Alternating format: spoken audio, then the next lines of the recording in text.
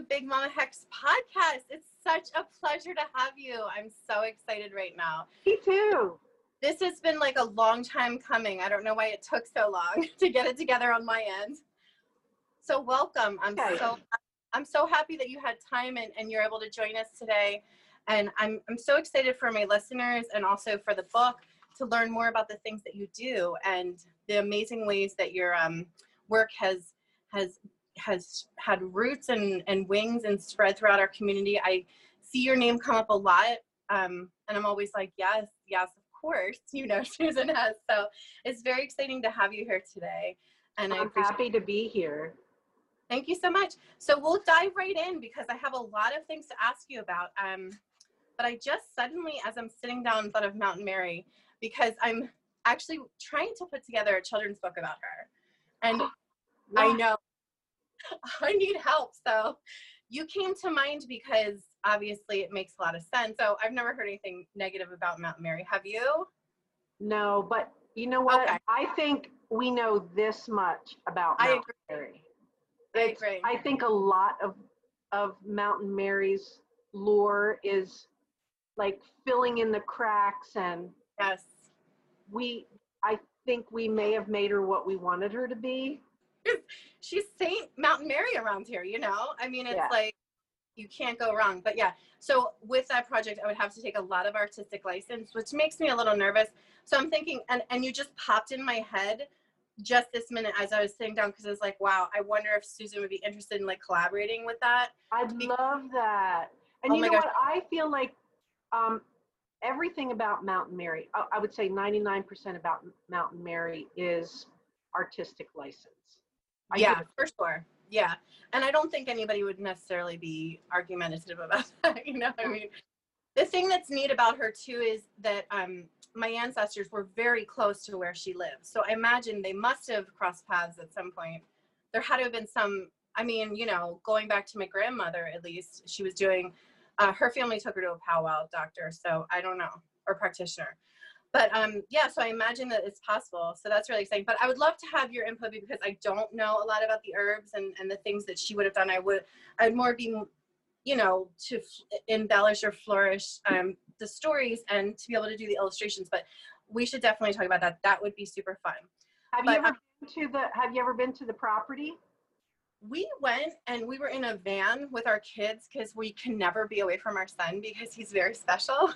So, it's tricky because you have to like go down. It's very tricky to navigate in a van, and we didn't go. And I thought maybe I reached out on Facebook to local friends to see if anybody knew the people that own the property to get some permission to get over there.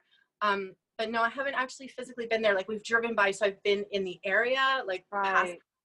Hunter went over on his bike, which was really smart because he just went, like, I think he knocked on the door and they weren't home and he was able to go back to the grave site. And I know Patrick and Rob had gone. I don't know. Did you go? I was there. Oh, cool. Oh, nice. That's so neat. So they invited us and they walked us right all the way back to what they call the grave site, but there's no like markers there or anything. It's just, I don't know. It's just a little foundation of stones.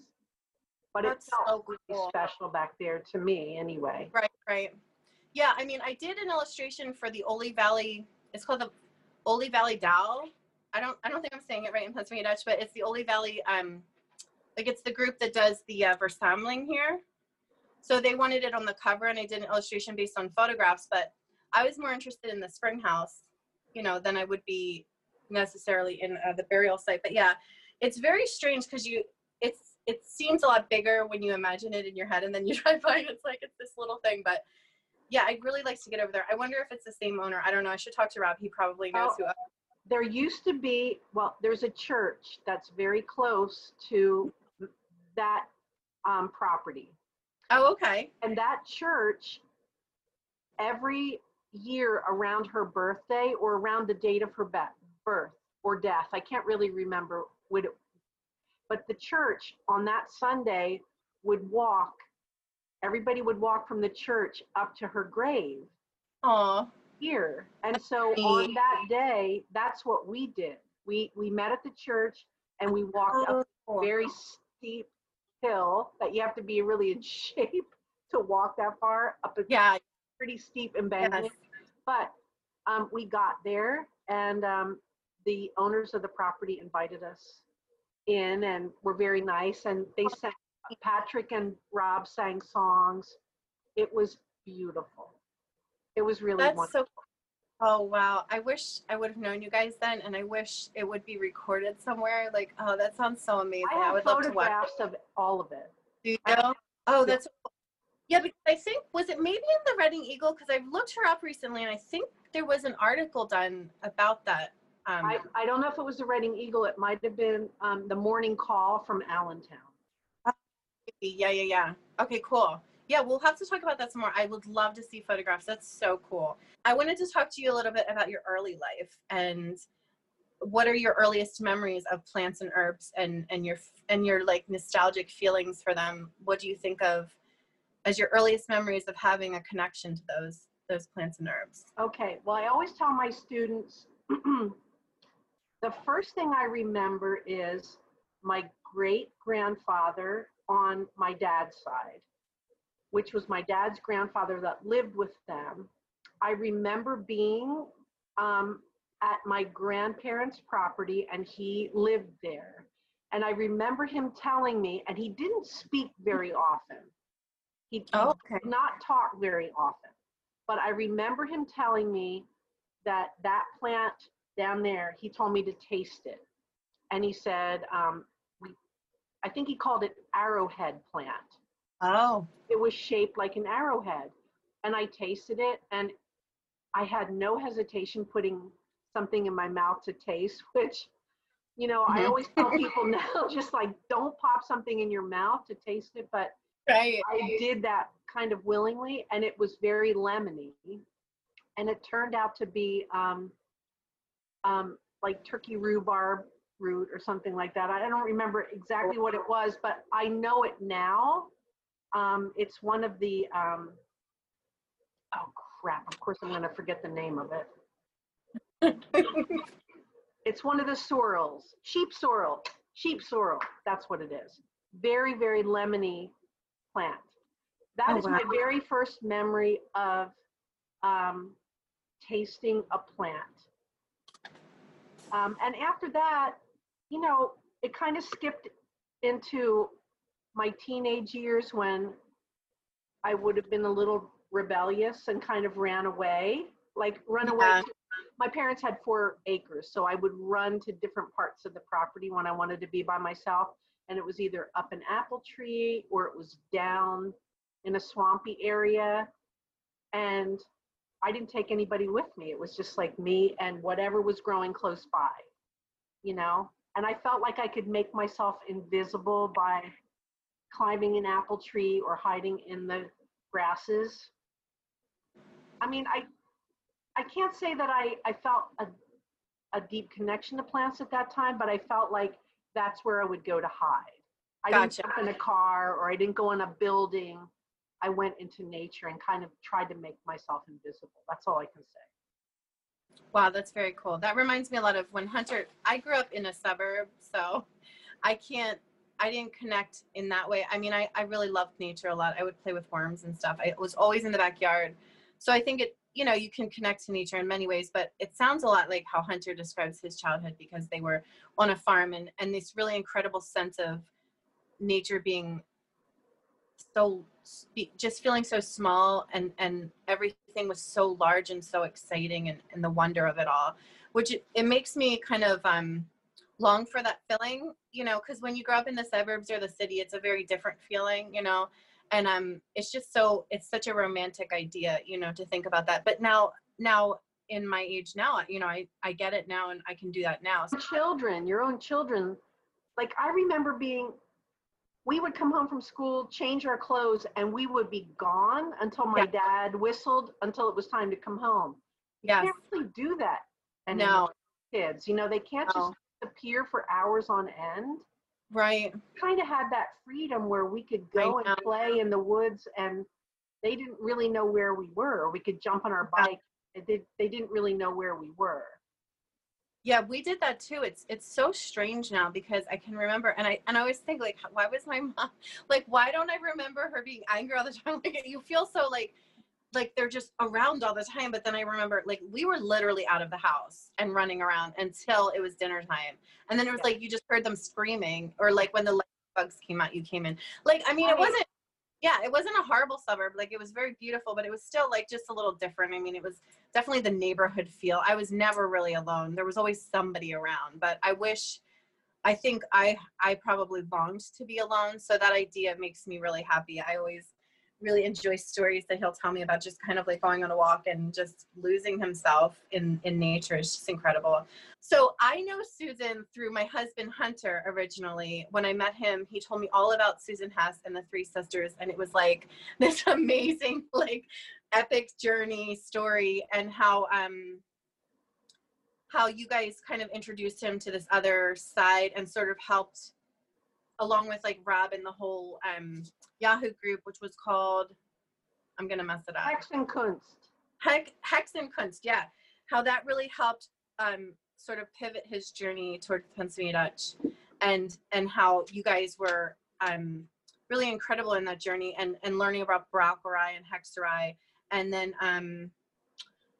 then there was sort of a bit of a falling out, maybe not with you two, but sort of with the person that he was with at the time, and great, very many people, Susan, I have come to find out. I think I probably checked out before all of that happened. Yeah, because, lucky you, because it was like, I enjoyed that shitstorm that I walked into, but anyway, it was like, it didn't take much though, I'll be honest. I felt like I was really naive in like my practices. I was very intuitive leaning, like I would just be intuitive in what I would do. And it really worked right away with this person. So, I mean, I don't know, I guess I have it. I don't know. But, anyway, so I wanted to talk more about the Three Sisters and how that came about. And I know I've learned a lot through Hunter, but I'd like to hear from you about that, because it sounds so wonderful. And I know you used to sometimes do things at the Pennsylvania German Cultural Heritage Center, which is very, very cool. And I would love to hear about that stuff. Okay.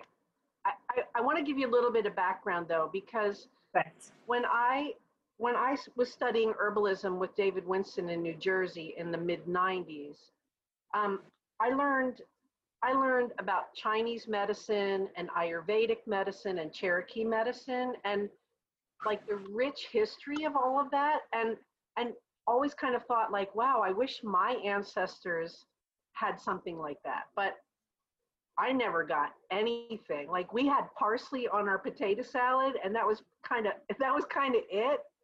I never heard any kind of healing ways. And also, my mom and her mom, my grandmother, were both nurses, and so that was always interesting to me. But I was more of an artist than a nurse.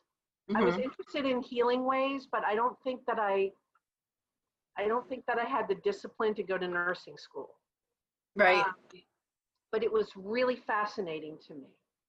Anyway, so I went to herb school in the mid-90s, and I was kind of lamenting that I did not have any kind of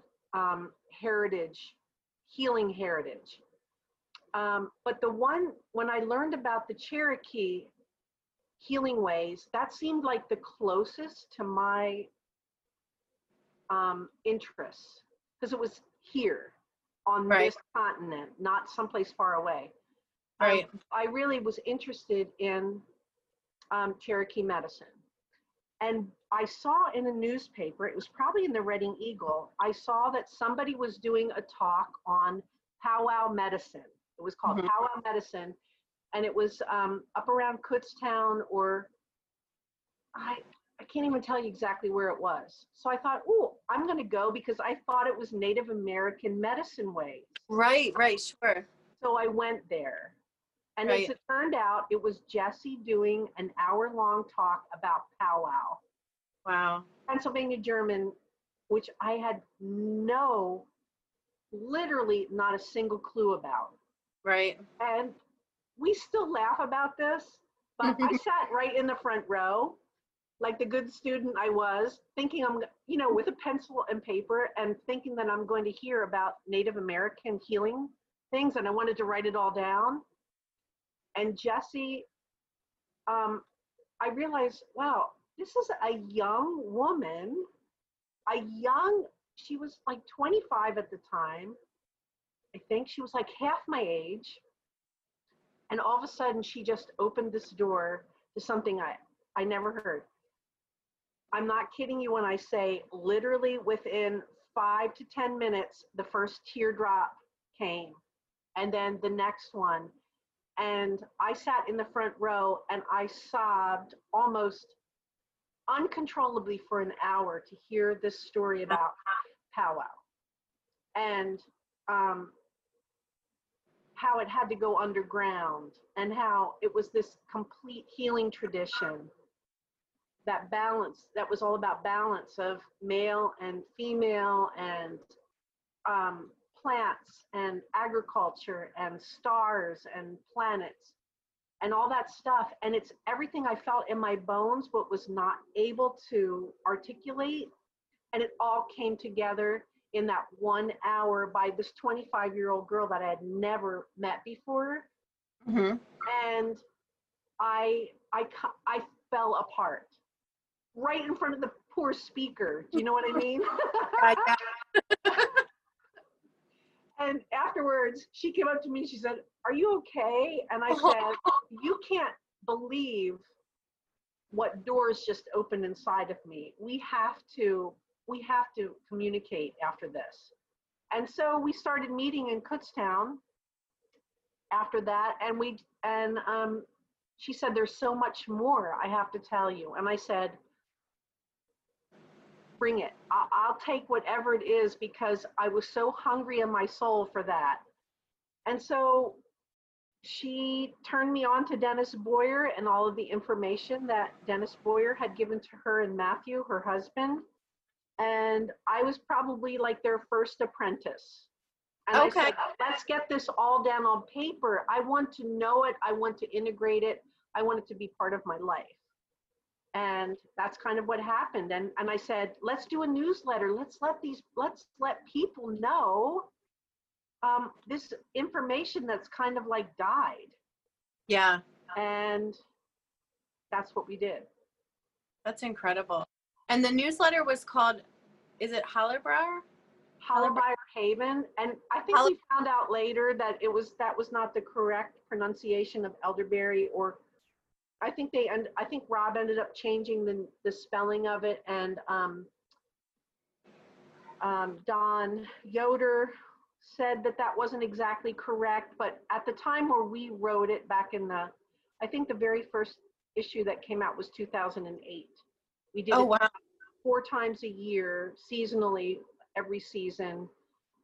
We called it Hallerbauer Haven at the time. Nice. Yeah, and you know what? The spelling's like, there's so many different ways to spell things. Like, you could just argue all day about that. I've just like, forget it. People, I just can't, Yeah. It's like, who cares at the end of the day? You were doing it. You were doing it, not just talking about it. It's incredible. Correct. So you guys started working under the name Three Sisters, correct? Yeah. And teaching, using the knowledge that you had in teaching groups. Is that correct? And yes. kind of because there were more purposes after that, correct? Yeah. Yeah, the Heritage Center said, "Come on in. This is really awesome that you have this information. Let's do it."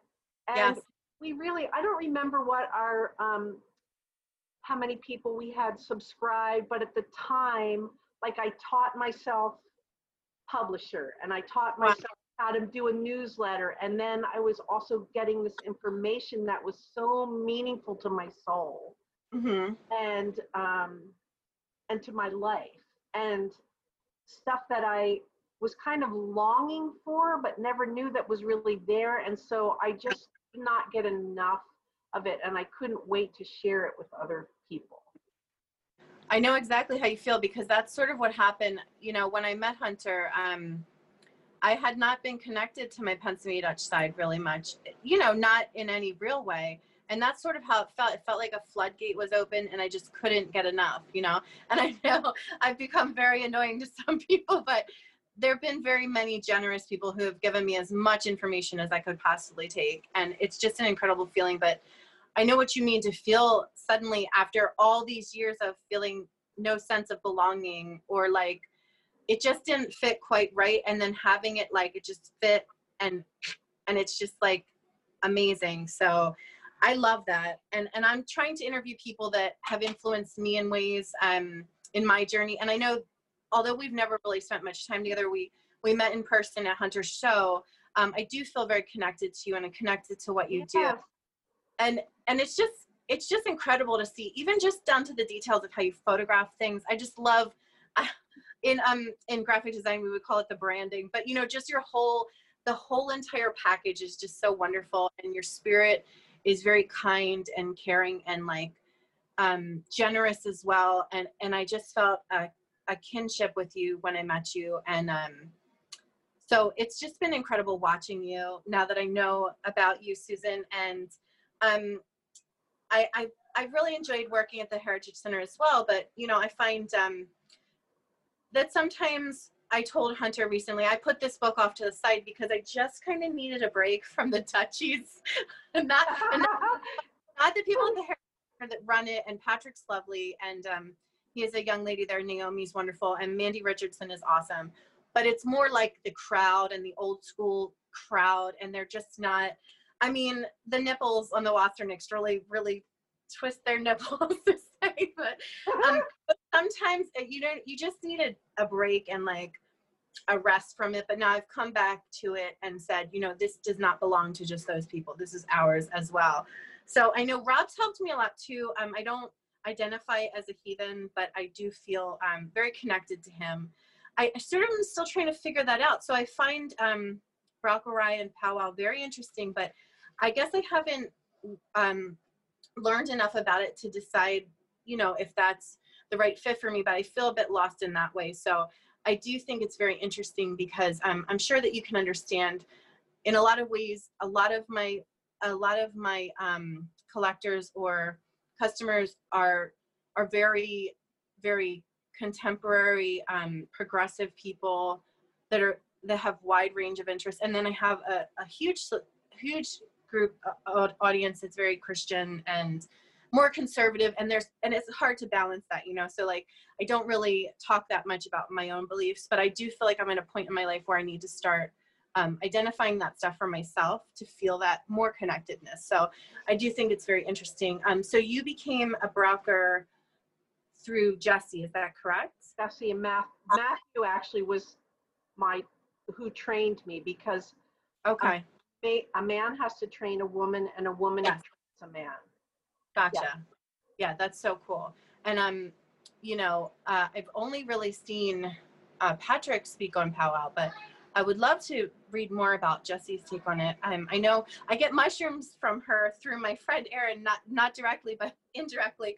But so I wonder, is there a way to find those old newsletters and access those? I probably have my own copies of those. We haven't really like reissued them or anything, but I have individual, like the copies that I saved for myself from each printing. So I'd be happy to loan them to you. So much. I think Rob said that they're now online, and someone has, I know you guys passed that on to him, correct? And then yes. I think you put it online now, but I'd really love to see like the original stuff and like get into all that, because that must be so exciting. So moving on from that, do you two still work together, or you're working now under your own name? I started Farm at Coventry back in probably 99. Okay. 1999. After I graduated from herb school, I started my own business, own herbal business back then, making products. And then I started teaching in the early 2000s. And then I met Jesse. You know, I know our first newsletter has the date on it of spring of 2008, but I can't really remember exactly when I met her for the first time. I feel like it was either 2006, 2007. Okay. But by that time, I was already teaching my homestead herbalism course. Oh, nice. And I taught that for 20 years before I moved to New Jersey. Oh, wow. I moved to New Jersey and I had to rebrand everything to my surroundings here, which is I'm surrounded by pitch pines. Yeah. I live in the Pine Barrens now. And so I have a still, I have a copper still, and a still room is a place where a woman would keep a still and her herbs and do all of her, you know, her herb processing, her healing ways, and the still was the center of that. And so the still room is where the still was kept and where all of the herbal medicine was kept. So I called it the still room at Pitch Pines. There's 3 really beautiful pitch pines directly behind the property here. And so I'm really kind of attached to those. I had never seen a pitch pine tree before I moved here. They're very unusual. They have big, big, gnarly, placky type of bark. And they put out this awesome smell and awesome sap and pitch, which has a lot of medicine in it. And so I've met a lot of new plants moving here to New Jersey. So yeah, anyway, about Jesse, Jesse and I are still in touch kind of. Okay, so when I met Matthew and Jesse, they were a young married couple. Mm-hmm. And 3 of us did this teaching gigs. We taught a couple different places around the Kutztown area, Berks County area, Schuylkill Valley area. We did the newsletter. Patrick then kind of came in, and then Matt and Jesse got pregnant with their first baby, and then things kind of changed for them, and then they were focused on their child, and we lived an hour apart even back then, and so it was kind of hard for us to manage getting together and really focusing on this work as much as we wanted to. And my business was really expanding at the farm. In my address was Pottstown back then. My business was really expanding, and I was having lots of classes back then. And so I think, and then we met Rob, and he just kind of ended up kind of taking it over. But I think the thing that really might have been like the one of the things that kind of made me say, okay, I'm going to step back now, is when we were kind of at our peak with our newsletter and all the classes that we were teaching in the Kutztown area, we started having some old timers. Yes, I read. Yes, around. Okay, and they were kind of hiding themselves incognito in those classes that we were talking, and so they listened to us talk about these rituals and these old ways, and like you, I don't really identify as a heathen, but I really respect the old ways and how those old ways, however they are, right, however, like spiritually or religiously they identified, they were healing ways. right. And so I was not attached to the spiritual, like religiosity of it, but the healing ways was the most important thing to me. And so we had these very old timers that would come to our lectures and then listen to us, and at the very end stand up and say, what you're doing is witchcraft, and what you are doing is devil worship.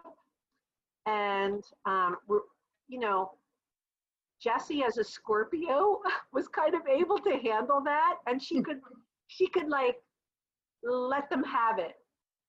I, as a gentle Libra, felt attacked by those people. Yeah.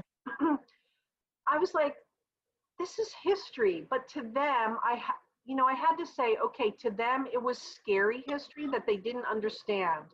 Mm-hmm. You know, looking back on it, it was kind of scary history to them. But to me, I was able to see the whole picture. Right. I think the clincher for me was when they had us on Redding's cable network station. We were doing some kind of spring fling or harvest festival or something. And so they invited us to come on to do this 5-minute spot to talk about the Three Sisters Center and our harvest festival. And there was a woman, the interviewer came on and she asked us a bunch of questions, which we were happy to tell them about about the historical value of all this. And then she says, with 30 seconds remaining, what can you tell the viewers who think what you're doing is witchcraft? With 30 seconds remaining. Wow. No. Oh, I kind of remember laughing and looking at Jessie, and she immediately was able to articulate why what we were doing had historical value and beauty, but the lights came down, the music came up, and then all of a sudden, lights off. The interviewer put her microphone down on her chair and just walked away. And so, wow. That, I don't know if you know anything about cable, Berks County cable or whatever, Yeah, but they play that 5-minute thing over and over and over for days on end, maybe a week. Yes. I was furious. Oh my God. By the time I drove home from Reading, I blasted off this horrible email to the head of whatever it was, and they apologized to it, but I thought, I am never going to open up my spirituality to that kind of attack again. I've always been a solitary practitioner. Yes. It's kind of like Jessie was able to beautifully articulate what we were doing as historic value, but I just put my shell on and I said, I'm never exposing myself like that again. Yeah. And so that was kind of the end of it for me, I wanted to protect that beauty within me and not to share it with anybody again. And it was years before I talked about it. And now I really only talk about it with my students or people that I feel safe with. Yeah. Yeah. I feel that's so hard, Susan, because I'm an Aquarius. And Rob and I talked about this because I'm so sensitive that and Hunter, he's very different and I'm very the opposite. I get so overwhelmed by the idea of someone taking something so sacred to me and exploiting me or exploiting the way I feel about something. So I connect to that so deeply.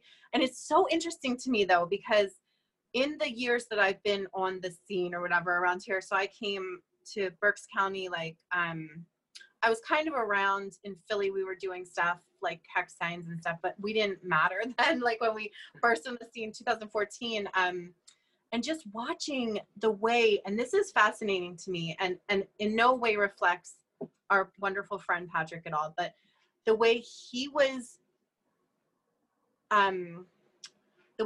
treated with the way he was talking about powwow was a very different experience. Rob actually brought this up in the interview with him when I spoke to him about this one publication that had just come out, having this feeling, this person, I guess, had written about sort of that time period, and Rob had actually felt like there was some like sexism going on.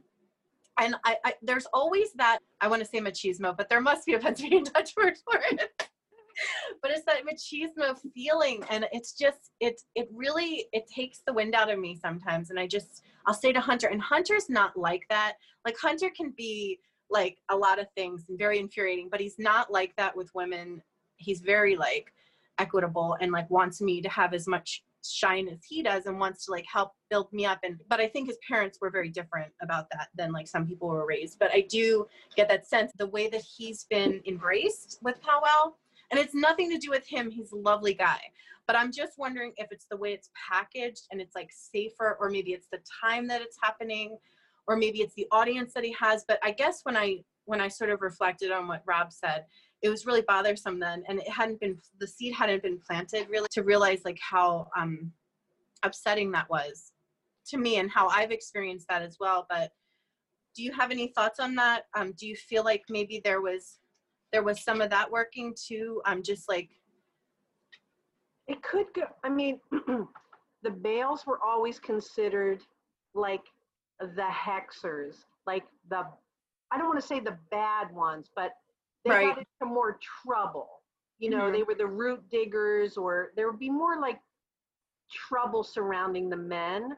I think personally that um, maybe they were scared of the women because they Yeah. had some type of power. Yeah. You know, it's Yeah. it's all the old patriarchal fears of Yeah. healers or people that birth babies, or women that help women birth babies, or I don't know if it was that. I can't say that it was really sexism back then, but I kind of Right. maybe feel about it, and I feel that way about it now, just because I Yeah. feel more comfortable in my own shoes Sure. Sure. now. Um, but I just wasn't going to let anybody destroy it for me. No. So I I wanted to say, like, fuck you, old men. yeah. Because I feel like the people that were standing up and bitching the loudest were men, but the That's ones that were like bitching behind the scenes were old women. yeah. That's so fascinating because I feel like in my short time here with the old timers, you know, I don't really get any shit from men. It's always the women. And it's very interesting to me because I'm sitting here like, where's the beef? Because I guess the women that I grew up with and my grandmother, the really super Pennsylvania Dutch spirit in my life, she was really strong and independent and a badass. Like I just never grew up with this kind of culture. And this is like cultural shock for me because like Hunter grew up with these people. He gets it a little more. For me, it's like, okay, I'm 30, I'm on this journey and like teach me everything and I'm gonna like share this work that I'm making. And I didn't like expect there to be so much resistance or hesitance. But I think what's changed maybe, which is really exciting, is the audience has changed. So I noticed the people that I interact with that buzz about the powwows, you know, the stuff that they're talking about, it's a younger audience. I think there's that too. And they're really reaching for ways to connect. And just Christianity in general seems to be kind of like dissipating a bit, or maybe there's more room for other ideas. And that's something that I love about Rob, because it's like, I never get machismo vibes from him ever. The only time that me and Rob had it out was about the Frau Butz. Because I went to one of yes. You know what? no. No, I tried that. I made a butts up woman Yes. at the Heritage Center like many years ago, and he said, "Oh no, Yes. there is no such thing as that. It has to be a male because he carries the seed." Oh, so funny, Susan, because I came to one of the events with a Frau Butz and I was just like, what are you talking about? This is the feminine energy, buddy. And it's so funny because he was like, no, this cannot be. And I was like, well, it's here, so it's gonna be. But I just adore him, and he like accepts me exactly how I am. I'm like, look, I love you so much. I am never gonna be a heathen, but I can get down with you every day and really worship with you and just enjoy you so much. And I think some of his friends. I feel the same about Rob. Yeah. He's just like, and you know, we have this Bristol connection. That's where I grew up, and that's where he's lived for like 20 years. I had no idea. So he might have been around when I was like running around like a crazy teenager. But it's funny because he ended up telling me something really neat about Bristol, that there were actually Germans, and I'm just like, I missed them all. And I was like, I felt like I was the only German. But it's so interesting though. I think I kind of irritated some people in his group because I didn't have to do all this like work to feel like he and I were just brother and sister right away. And I feel like that kind of like irked people, because you know how people get in like organizations, because I'm like you, I'm like an independent practitioner. Like, look, I don't need the group, like just leave me in this tree and I'll take care of business. And you know what, I have to say, Kutztown is a place where I went to school, but spending a lot of time there, I felt like it was like sort of some kind of like negative energy there, and I don't really like spending time there. I like to go to the Heritage Center, but in general, I don't really spend a lot of time in Kutztown because I've had like a lot of bad experiences there. So I'm trying to, you know, have some reach in other places, but it's kind of interesting. There's some real old well, I'm trying to really get into the Ole Valley, but there's Yeah. some old. I feel much more comfortable in Ole area. Yes. That Yes. feels like little Switzerland to me, which is where my ancestors came from. Oh, But cool. whenever I drive around the Ole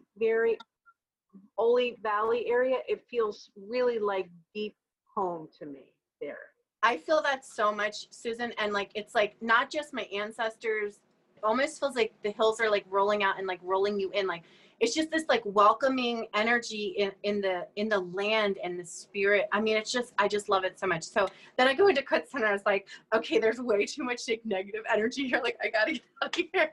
But I don't know, it's kind of sad because you know, Hunter's from Virginville, which is really close, but we haven't spent really any time there. But Ole's like, it's home. It's just there's like, not a whole lot to do in Virginville. no, there's not.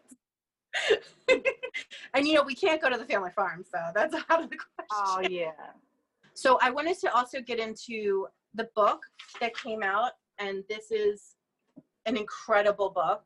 And I was with the design, I appreciate it so much. So whoever worked on this did a really great job. I was like, the end pages are to die for. But this is a book that you wrote with Tina Sams. Tina writes. She publishes the Essential Herbal magazine for like 20 years. Oh. Tina and I have been friends for like 20 years. She publishes the Essential Herbal magazine. She has a huge following of people. Oh, wow. And I do not. So when the publishers went to Tina to ask her if she wanted to write a cookbook, she said, well, I don't really cook, but my friend Susan Hess does. Nice. And they're like, who's Susan Hess? And so she told them about me. But because I don't have, you know, I don't write my blog anymore. I don't have this huge presence like Tina does. Right. She does a lot of marketing on herself. And so I spoke with the publishers, and they said, we'd like you to write this book, but we want Tina Sam's name on it so that we can get an influx of followers, basically. Oh, very interesting. Yeah. And so, you know, that's not a common publishing thing. They said it was the first time they were doing that. And, but I wrote the entire book.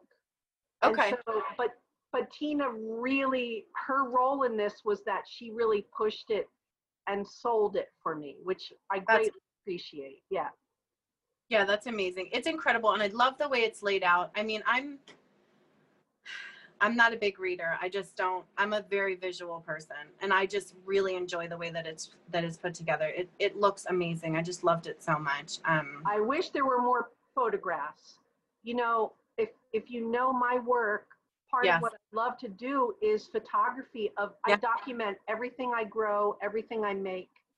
And I really wanted them to use my photographs, but they had what do they call it? Like a food stager or whatever. Yeah, wondering because I love the vibe of your, I mean, like I would refer to it as branding, even though it might not be intentional, but just your like natural vibe in the photographs that you put together and the things that you share. I just love it. And I love all the different layers. Like, I just feel like it's like a Pinterest dream come true, especially when you shared that room with the little owl piece that you purchased from me. It was just, I was like, I want to just dive in. There it is. Oh, that's so cool. I see her. Oh, yes. You're talking about my garden shed. Yes. Yeah, that's outside. Yeah, you know, it's so funny because I have a tattoo for like women power from like my 20s. And like, I get it. And I love the feminine spirit, but I always called myself a sex positive feminist because I also love my husband and I love men. And I love that. And that's what I think is very fascinating to me about Brakara is the male passes it to the female and vice versa. And, you know, just dabbling a bit, we won't talk too much, but like working in sex magic, there's like these energies and like whatever way that you prefer your sexual orientation, but I mean there's something to be said for that that balance. So absolutely. I never allowed male bashing in my class. No, I don't like that. I don't like it. No, I don't either. You know, I mean, I was always really happy when males came into my classroom to balance it, because if it's all females, it just naturally could go to male bashing, and I just don't allow it. That's I don't amazing. like it. I don't like it either. Not only do I love my husband and my dad and my brother and Rob and Patrick and these guys that are like incredible, giving and kind spirits, but also I'm raising a boy, and it's like very hard to see the male bashing, and not like, some of it certainly is warranted, you know, in this culture and in this time, and things that have been done to people. But I mean, it's very hard to figure out like how to teach him that he's still a wonderful person and shouldn't hate himself. You know, it's a difficult tightrope walk, but anyway. So I appreciate that. I always say honor the feminine, because I feel like, especially painting hex signs, it's hard because I'm just thinking Chrissy Schuster is the only person I can think of off the top of my head in our sort of whirlwind, like right here area, that paints them as well. And it's hard because I feel like a lot of the symbology feels very masculine to me, and I try and tap into the feminine, but I'm still working that out. But anyway, something to think about. But so are your ancestors? I know that you talked about it. The other book that I have here is bringing it back. Is this old guy? This thing. It's very interesting. But I know you talked about growing up in. I have it marked in this amazing old stone farm, correct? Yep. It used to belong, it was owned by Bethlehem Steel. Oh, wow. And both my parents worked for Bethlehem Steel at the time. My mom was the nurse, and my dad worked in the mines. And it was empty for like 10 years. And my mom they drove past it every day. And my mom said she wanted to buy it. And literally there was trees growing through the floorboards. Whoa. There was raccoons living in the house, but my mom wanted to buy it. Wow, your mom had a vision. She had a vision. Yeah, cool. That is really incredible. That is so neat. So and I also read this passage in here about a few days ago. Jesse and I sat together and made some amulets using elderberry ink, drawing runes, adding herbs, including mugwort. And then I don't know where I saw the picture, but there was an image of a woman painted with elderberry ink, and I think it was you. And I don't know where I saw it, if it was on Instagram or Facebook. Someone had shared it with you. It was so beautiful. Oh, my friend Hilda. Yeah, I never thought of using it that way. That's so incredible. What a great idea. She is a wonderful artist, and she's using all these natural materials now to, I think elderberry ink doesn't last, and so as a dye, it doesn't last. And I think as an ink, even over time, it degrades. And so there's nothing really to hold it to make it last forever. Right. It's not archival, but even still, I mean, you know, I've used some other things that don't last very long, but are very powerful as well. You know, in my work. But that's okay. Yeah. Oh, it's really good. Speaking of elderberry, I have to say, our elderberry has taken over our lawn. It's amazing, but it's also like, okay, Hunter, I don't know elderberry. I only know elderberry in the last couple of years. And I'm like, how tall is this exactly going to get? It is gigantic. It is up to our second floor, I would say, almost, the window, and a literal jungle. So every year I'm like, oh, Hunter, do you think you could cut that back a little bit? So he cuts it back. No. And then it grows more. Yes, she will. So I just overhexed myself. My mom has a cutting. So, and he told me that all of this elderberry came from a cutting from you. So you have given us a great gift here, and it continues to flourish. But she has a cutting, and it's just so beautiful, and then just a small little beautiful little tree, and ours is like a jungle. And my daughter is so connected to it, my middle. Aww. And she just says, Mom, we can't get rid of it because like the birds live in it and stuff. And I don't mean to get rid of it, but I just mean to like, simmer down a little bit. But no, it is a wild, wild woman. And I just, yes. It's one of those things that it's like, I love it so much, but it's also like so wild, you know? It's exciting, but also a little terrifying. So do you connect the elder to Frahala as Rob does, or is that something that doesn't speak to you as well? I know that he speaks in I think it was the Backdoor Hexologist about, was it the Backdoor Hexologist?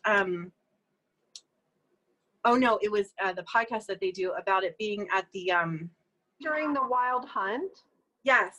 They go up there during the wild hunt to the top of the mountain. Yes. I connect very strongly with the plant. Yes. And I've had dreams about the plant. And I've had dreams about this white-haired woman. Oh wow. But I don't set an altar for Hala. I don't do that type of thing. Right. But I recognize that the elderberry plant is very, very important to our culture. Yes. And I just kind of connect to it like I do one old woman to another. And I feel like there's wisdom there. And, you know, the story about Hala, they always tried to make Hala appear to be like this evil person who chewed up little children or whatever. Yeah. But to me, what I think of is when you get to be an old woman and you look back on your life, it's not chewing up it's not chewing up children. It's like you're chewing up and reinventing your life over and over and over. And that's like creativity, and that is being like, I can say I chewed up my life and spit it out a couple of times too, and like recreated myself a few times in my life. And that's how I spiritually think of Hala, or I think elderberry. I mean, I obviously think about it as a medicinal plant too, but I don't set altars for her. Right. Yeah. But I just like my dreams with the Hala, with elderberry bushes and with old women. I always feel like that is my connection to her. Yeah. And they're so powerful that I can't deny it. Mm-hmm. And that's what it is to me. That's what it is to me. Yeah.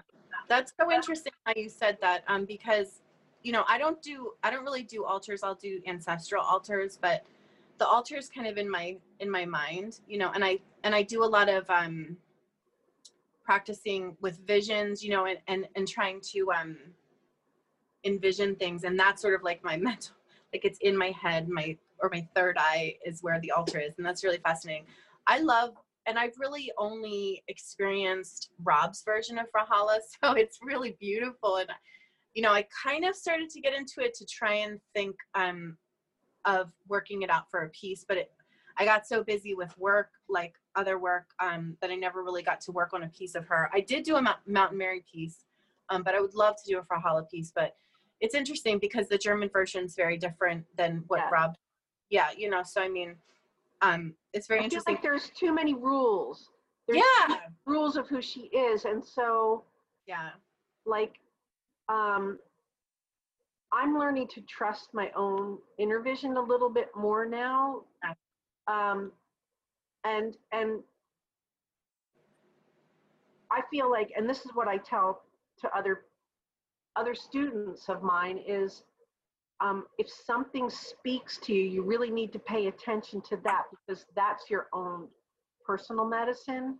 Not to like read a book on something and study on it and then make it yours if it doesn't feel right. Yeah, for sure. Yeah, and that's so very true. And I almost feel like what you mean by there's so many rules is I don't want to do that to Mountain Mary, you know, but I do want to share the story in a beautiful way and do artistic license. But I do know what you mean. I just can't get down with the organized religion. I just can't. This is Henrietta. She's the middle. She's the elder fan. You love our elderberry. This is Susan, and she's the person that gave us the elderberry a long, long time ago. Daddy. she said, don't cut it down. I love the jungle. Don't cut it down.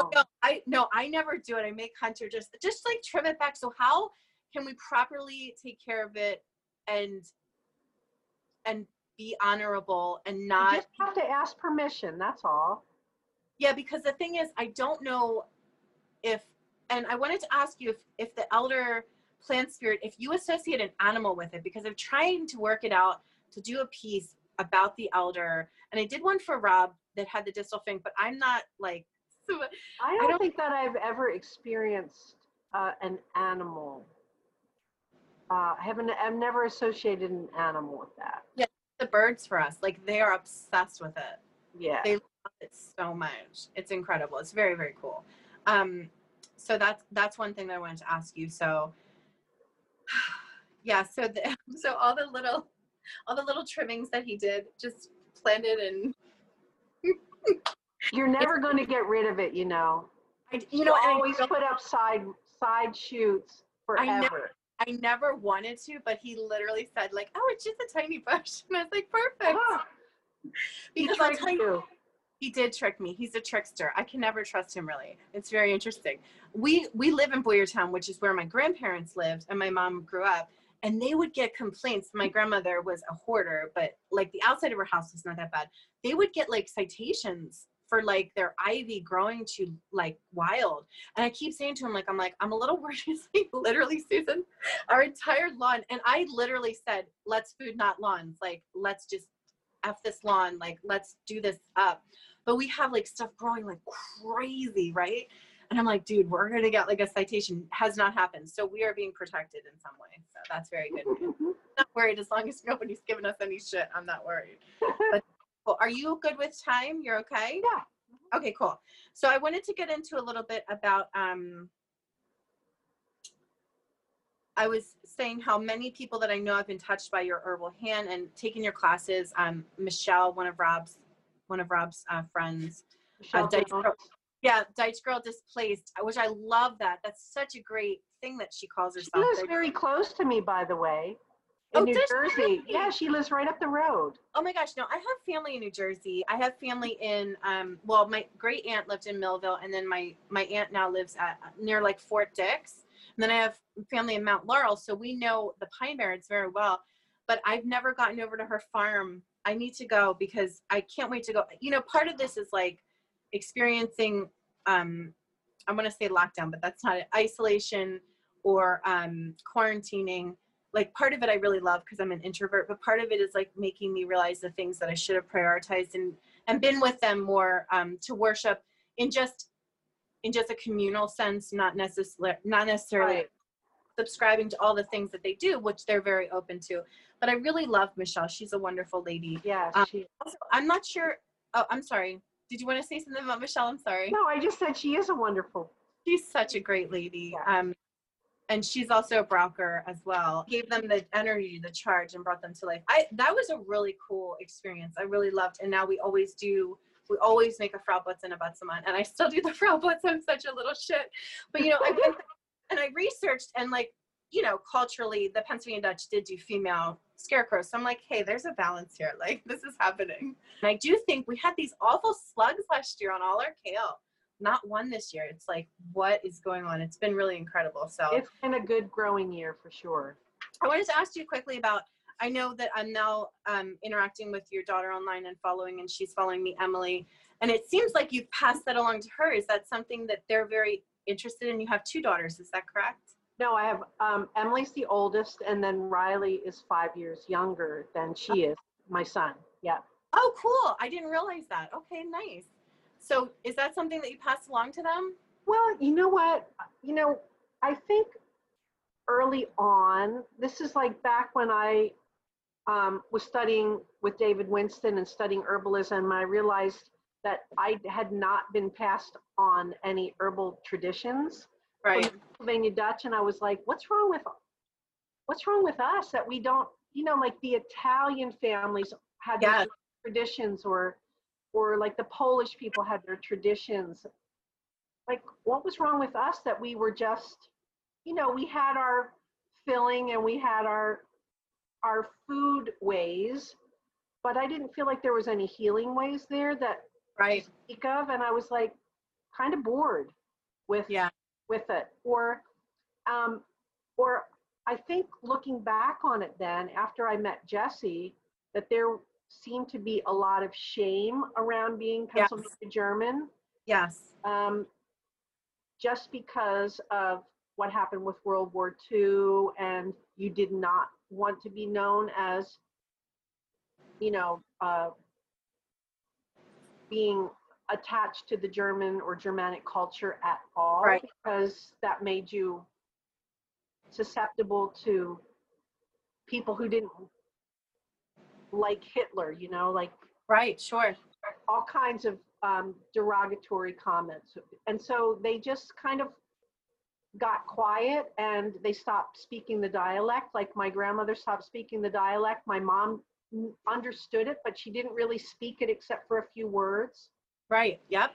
And I do remember being a kid on holidays and walking into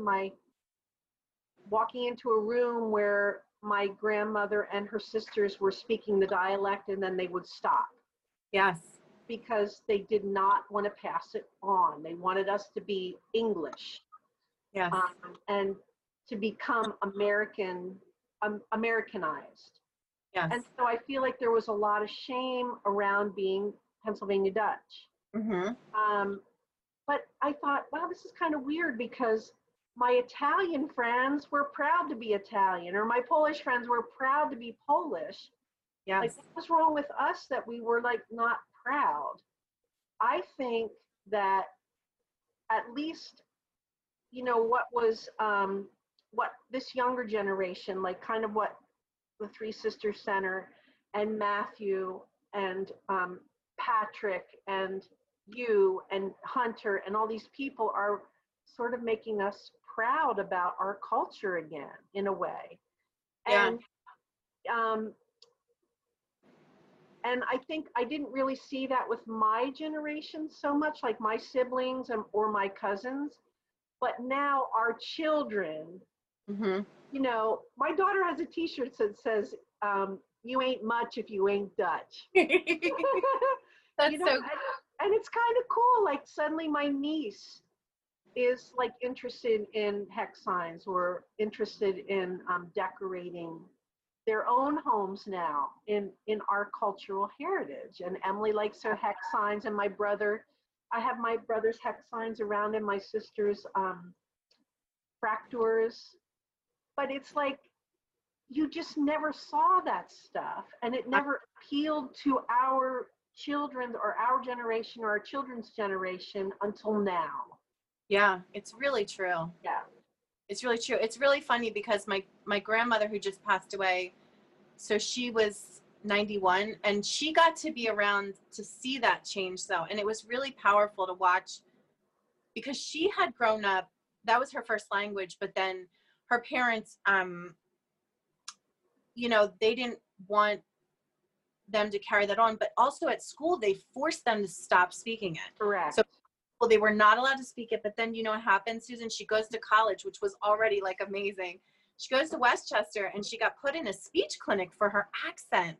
And it really, when she talked about it, like after I wrote Penny Olive, which was really inspired by her, it was so hard to listen to her speak about it, because it really was traumatic for her to be treated that way. And but she was always proud of it. She was one of these people who, you know, like revolted against that idea of hiding it. She was always super proud Pennsylvania Dutch lady. The Duchess.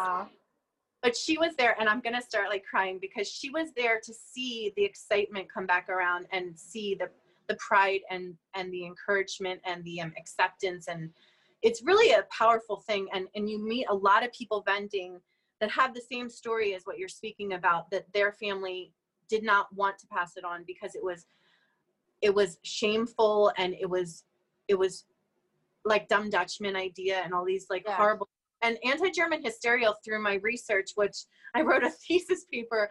Oh my gosh. And in grad school, anti-German hysteria was really palpable as well during World War I in America. And it was really nasty. Like people, like Mennonites were getting like ostracized, and Germans and German Americans. It was really scary. So I can understand where they were coming from.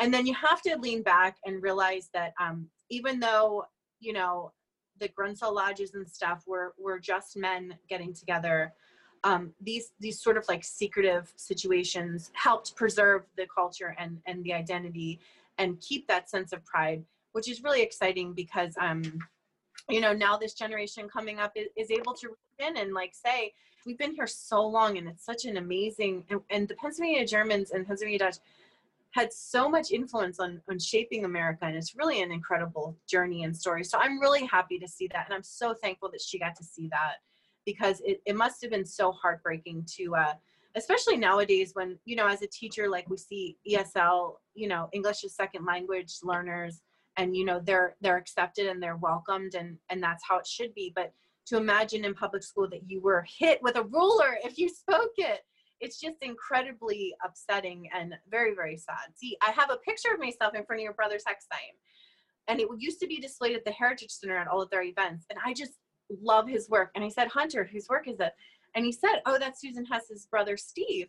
And I love that it has this like very beautiful vintage feel, and it feels like it's just so my style of work that I enjoy it, and really I enjoy working in that kind of process. So can you tell me more about his work and how long he's been doing hex signs, and sort of how he ended up doing that kind of process where Well, it's actually, I don't really know how he started doing it, other than my dad had a lot of barnwood in the yeah barn, and I think my brother started to paint hex signs on barnwood to put on people's garages, or and I can't tell you how many he did, because he was working full time as a project engineer, and so he was just kind of doing it on the side for fun. right, sure, And I kind of commissioned him to do a few for me to keep around the house. But he's retired now. gotcha. And he told me the other day that he's actually cleaning up his studio area, and he's going to get back into it again. But I That's don't know awesome. that he actually ever really did it commercially. He was kind of Right. just doing it for family and friends. But, you know, now that he's got a little bit of time on his hands, if he can ever stay in one place, because he likes to fish. But Oh, nice. yeah, so I think he's going to get back into it again. But I can't That's say that he ever cool. really did it commercially. And I Right. don't really know how he started, honestly. I wonder if maybe how it ended up at the Heritage Center. Maybe he gifted one to Patrick or something Well, like I think at that time I was in the Three Sisters Center, and they were looking for somebody to paint, um, demonstrate during the Harvest Festival. And oh, I God. said, oh, I bet my brother would do that. And he lives in State College. And so I think he just drove over and did it. Oh, that's neat. Yeah, I think he just drove over and did it. But that wasn't, and I think I have a picture of my brother and Hunter in front of that too, Oh, before he cool. ever met you. Oh, that's so cool. That's really neat. Yeah, Well, I because shouldn't say that. I don't really know when you met, but I think it was a star. We met in 2011 in July. oh yeah, it was way before this. So I had my brother painting that hex sign, and I introduced my brother to Hunter at that Harvest Festival. Oh, that's neat. That's really, really cool. Yeah, well, tell your brother I really love his work, and I I will. take care of myself. One of my friends at college took a bunch of professional pictures. I don't remember why I needed them, but I think it was some promotional material or something. And I just love that sign so much. Of all the signs, that one spoke so much to me. And then you mentioned that your sister Sally, and I had no idea that I didn't know you had a sister, and I didn't know she does Proctor. And is there a piece behind you? I saw something behind you. Is that? Oh, no. That one? I love that. That's the faces that you laid. Yeah, I saw it. See it? Is that her work? No. I got that one at the Landis Valley Farm Museum in Lancaster That's long time ago. And the reason I bought it is because of the faces. Yes. And because there's a hymn on there called Mothering God. Ooh, that sounds so good. Mothering God, Mothering Spirit. And I was like, what? Yeah, right. So I had to have that, and I paid way too much for it. But I Sometimes love that flower face, just like I you do. do. Oh my gosh. My sister's is right here. Let me go get it. Oh, cool. It's right here. Yeah, the faces as flowers just gets me every time. And I keep asking my friend who's a curator over at the Schweinfelder, what does she think it means? And she thinks that it was meant sort of like how the Mexican Day of the Dead sugar skulls, as Oh yeah, she thinks it was meant as sort of a memorial for people that had passed. And I thought that was really cool imagery. that's weird because you know what? I always put that whenever I did the Day of the Dead ancestor altar. I Yeah. always put that directly behind it. Whoa, that's So so here, cool. You're right on. this is Oh one my, of my sisters. Oh, let's see. Let's get. oh wow, that's gorgeous. And she has the lettering and everything. Bless her heart. That's amazing.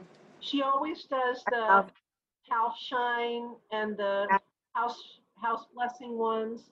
Usually, if somebody has a Oh, baby or gets married or something, she does that. But again, never did it commercially because she also has a full-time corporate job. And but this is right. what she does because she really loves it and enjoys it. Yeah, for sure. Well, you know, there's a switch that changes when you start to sell your work that you love and is so sacred to you. And it, as I mentioned, you know, I got so flooded with work that I didn't get to do the work I really want to do. And that's the thing of trying to have balance, which I don't right now, but to still have that sacred time for the work that you want to create. So that's really cool. So thank you for sharing. Sally's work is amazing. Oh, here's a good one. So embracing the power in aging. This is something that I'm really interested in just because it's like I'm going to turn 40 next year and it's surprising. It's just surprising how amazing it feels, but also how scary it feels. But I'm sort of like a person that looks at the cup sometimes half empty because I worry a lot about dying, which is really stupid, but I do worry a lot about that. You do? I worry like almost daily. Yeah, it's really weird. I need to figure that out and box it up and burn it because I can't Yeah. anymore. It's really silly. And not because I'm almost 40, but because I just don't want to leave my children. It's very strange. So, but I do look at you and your posts and don't shake that. My producer's getting wild over here. Look at your posts and the pictures of you, and I just think you're such a beautiful person, and you're such a beautiful spirit and such a kind person, but you're also a very beautiful person. And I think I saw when, I don't know when you went gray, but I love it. It's incredible. Well, you know, so when I was writing the book in August of 2018, at about the time that I signed a contract to write this book, um, I had 5 weeks to write a book. Whoa. Oh my And goodness. at the almost exactly the same time, my mom started to get ill. Oh She my God. started to go downhill, and so she was hospitalized a number of times during the time that I was writing this book. And so I think I turned in my final manuscript, and then my mom died just a few days after that, on October 23rd of that year. And my mother had this beautiful white. My mother and her sister and my grandmother and all of my grandmother's sisters had this pure white hair. Oh wow. Well, and I started turning white at like 40, and I was like, no fucking way, I'm not doing this yet. I And so know. I kept coloring it. But I think when my mom died, and my mom always said, I'm not coloring my hair. I earned every one of these gray hairs. Seriously. Yeah. And you know what? When she passed away, um, and at 50, when I turned 50, I said, I'm going to stop coloring my hair because I don't need to color my hair. But I never completely embraced it, I Right. think, until my mom passed away. And I was 59 then. And at that moment, I said, you know what? I earned this gray hair now. I'm not coloring it anymore. Yeah. And so it's taken me from October of 2018 until maybe a few months ago till I finally cut off the last of the brown. And so Oh, wow. that's all the real thing now. And it's very liberating, I have to say. Yeah. It's incredible. Yeah. I just told my kids, I'm like, I have the skunk thing going, but there's a lot of gray in there and I'm actually really excited about it. But I have like this golden crap down here and I just can't wait for it to like get down. Yeah. But I I feel like it's real inner work that I have to do and self-love. It really has nothing to do with age at all. It's ridiculous. But it is empowering to see people like you that are like embracing it and you feel it and you're like, I want to be like this. And then there's also this wild woman sisterhood. It's on Facebook and Instagram, and they share a lot of stuff about just being in a different season and being able to be so much more empowered and like strong and feeling really confident in yourself and your practices and your body and your spirituality. And I love that part of feeling older. It's just, I guess I'm sort of in this weird zone where, and it's all the things I already spoke about during our interview. Having to settle in on some things and kind of ink out identity points to feel a more sense of security in who I am. So I think that all goes together. But I just wanted to tell you, and I was like, you know, I never want to offend anybody, but it did not appear like it would be something that would offend you to tell you that you look so beautiful. And I just love your gray hair so much. And Thank it's you.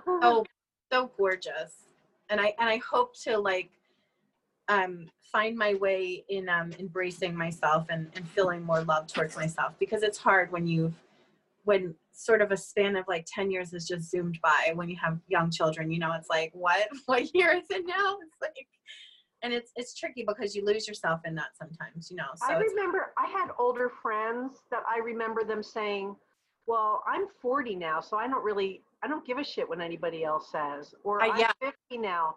But you know what? I went past 40, I went past 50, and I kept thinking, when am I going to feel that way? When am I going to feel like that I don't care what other people think about me? yeah, I think after this is the only thing I can, not that I feel like I'm actually wise or anything, but I think if you live 60 years not trusting your own gut for all this time, and you kind of go with what other people expect of you, and then it comes back to bite you in the ass anyway, that I was right after all. I was actually right. yes, And so if you live that for 60 years, you finally say, you know what? I'm sticking with this because yes, I really was right all those other times. And now, and yeah, I lived to regret so many times when I thought that I wasn't right. And so I don't care. It's kind of yeah. like I don't care anymore. And so I think 60, when I hit 60, I'll be 61 in October. I think that's when I just, and I'm not just talking about my hair now, but it is kind of like a popular thing to do now, even with young people to I have know, gray hair. I know. It's funny. It's so funny. I saw that such a trend, but it's funny because that snap happened in me this year, and I think it helped. Lucky you that you have I 20 know, years. like, oh my God, it finally happened because like I said, I'm an Aquarius and I'm a people pleaser, and my mom's a people pleaser, and I grew up in this culture of like, please everybody, like be this for everybody. But it just happened this year, and it was the best fucking feeling ever. And I lost some family over it, and I lost some friends over it. And I'm like, fine, like, and I think having people to look up to like yourself and people in my life, I think in a way social media or the internet has helped like speed up this process, because you can surround yourself with people that are good for you and good influence and good models of like self-love and empowerment. And I think it really helps speed up that process for me. But also Hunter, like I said, he's been really supportive of, you know, he's like, he does his thing and he doesn't apologize usually unless I force him to, like, for being himself. And I think just knowing him and like being just around him, I absorbed that so much. And I never had that person in my life that was that, like, doing their own thing, but not in a hateful or hurtful way, like just being that like lust for life. I don't know how to explain it, but I really appreciate that because it's so true. And I'm so glad to hear that you've gotten there, and that's so exciting. But I feel really excited that I'm like, I felt the snap and I was like, this is it. I'm like ready to live my life now, like enough with this. So, and I think what the old Pennsylvania Dutch term is for that. What's good for the goose is good for the gander. Oh yeah. I thought you were gonna spraken sie Deutsch. No. Glaybissel, a little bit. I took a class and I was awful at it, and I would make fun of myself because I would say I'm the Ole Valley girl because I couldn't. It's like you could learn all the Deutsch in the world, right? But if you don't have the accent, like what's just for nice, just for nice. But yeah. I would say it with this Valley girl accent because I grew up in the 90s. It was ridiculous. But I had, I don't know if you knew Keith Frenzenhoff. He was my teacher, and he was such a fun guy to learn from. I mean, what a nut. He's so funny. But yeah, I love it. That's incredible. I love looking at your posts, and it's just, you just get a good feeling, when you see your face and also the things that you share. There's a really great energy there. And I wish we were closer because I would come over and absorb all of it in person. But yeah. We'll have to get out there once all this craziness is settled down a bit. But a couple more things I wanted to touch on. What do you want people to know that is often misunderstood? And you could take that any way you want, Pennsylvania Dutch or herbalism, however you'd like to go with that.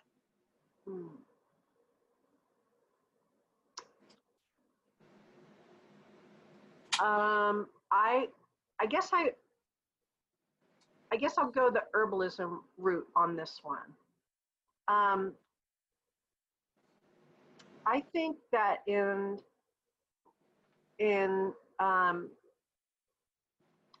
the olden days, in past times, I feel like the difference between learning herbalism long ago and learning herbalism now is that you learned those things at the knee of your grandmother or your mom or your great grandmother or your auntie or whoever it was that you were in the garden with and spending time with over the course of your life. Yeah. Now it's like a weekend class, and suddenly you're posting pictures on social media about how you're making medicines, and if anybody wants anything, I'll sell it to you for $20, or that kind of thing.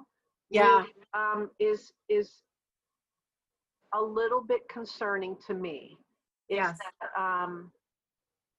That you can't learn herbalism in a weekend class. Right.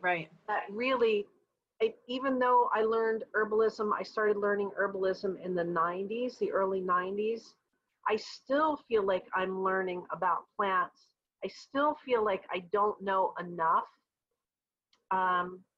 Even though I have a long relationship with some of these plants that goes back 20 years or 30 years, I still learn something new about them every single year.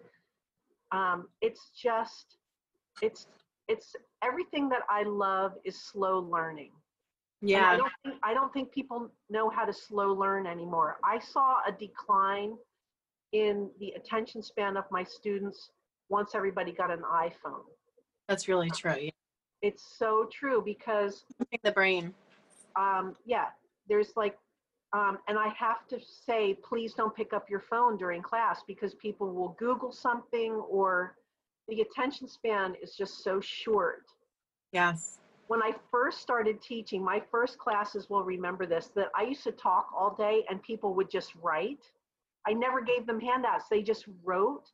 Wow. I thought, oh, that's awful. Like, I want to give them something. I feel like my handouts are my art. And so that's what I do for art, is to make these handouts. And, but that is kind of the discouraging thing for me, is that people's attention span, they don't want to do slow learning anymore. That's really true. Yeah.